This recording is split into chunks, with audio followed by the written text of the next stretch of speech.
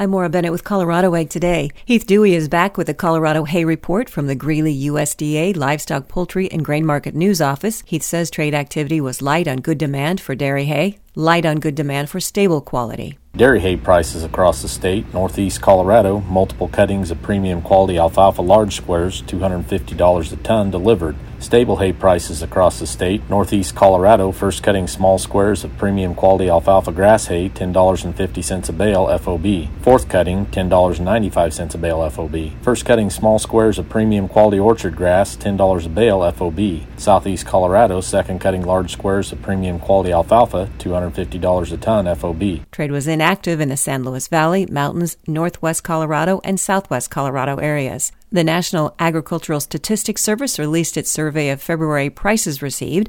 Colorado corn priced at $4.90 per bushel for February compared to $3.78 in February of 2020. Barley received $4.95 per bushel, down from $5.06 at the same time last year. Colorado wheat priced at $4.96, up from the $4.34 last year. Colorado hay alfalfa priced at $210 per ton compared to $230 last February. All other hay priced at $225 per ton compared to $230 in February of 2020. This is Maura Bennett with the Ag Information Network of the West. For more ag news and comments, please visit aginfo.net.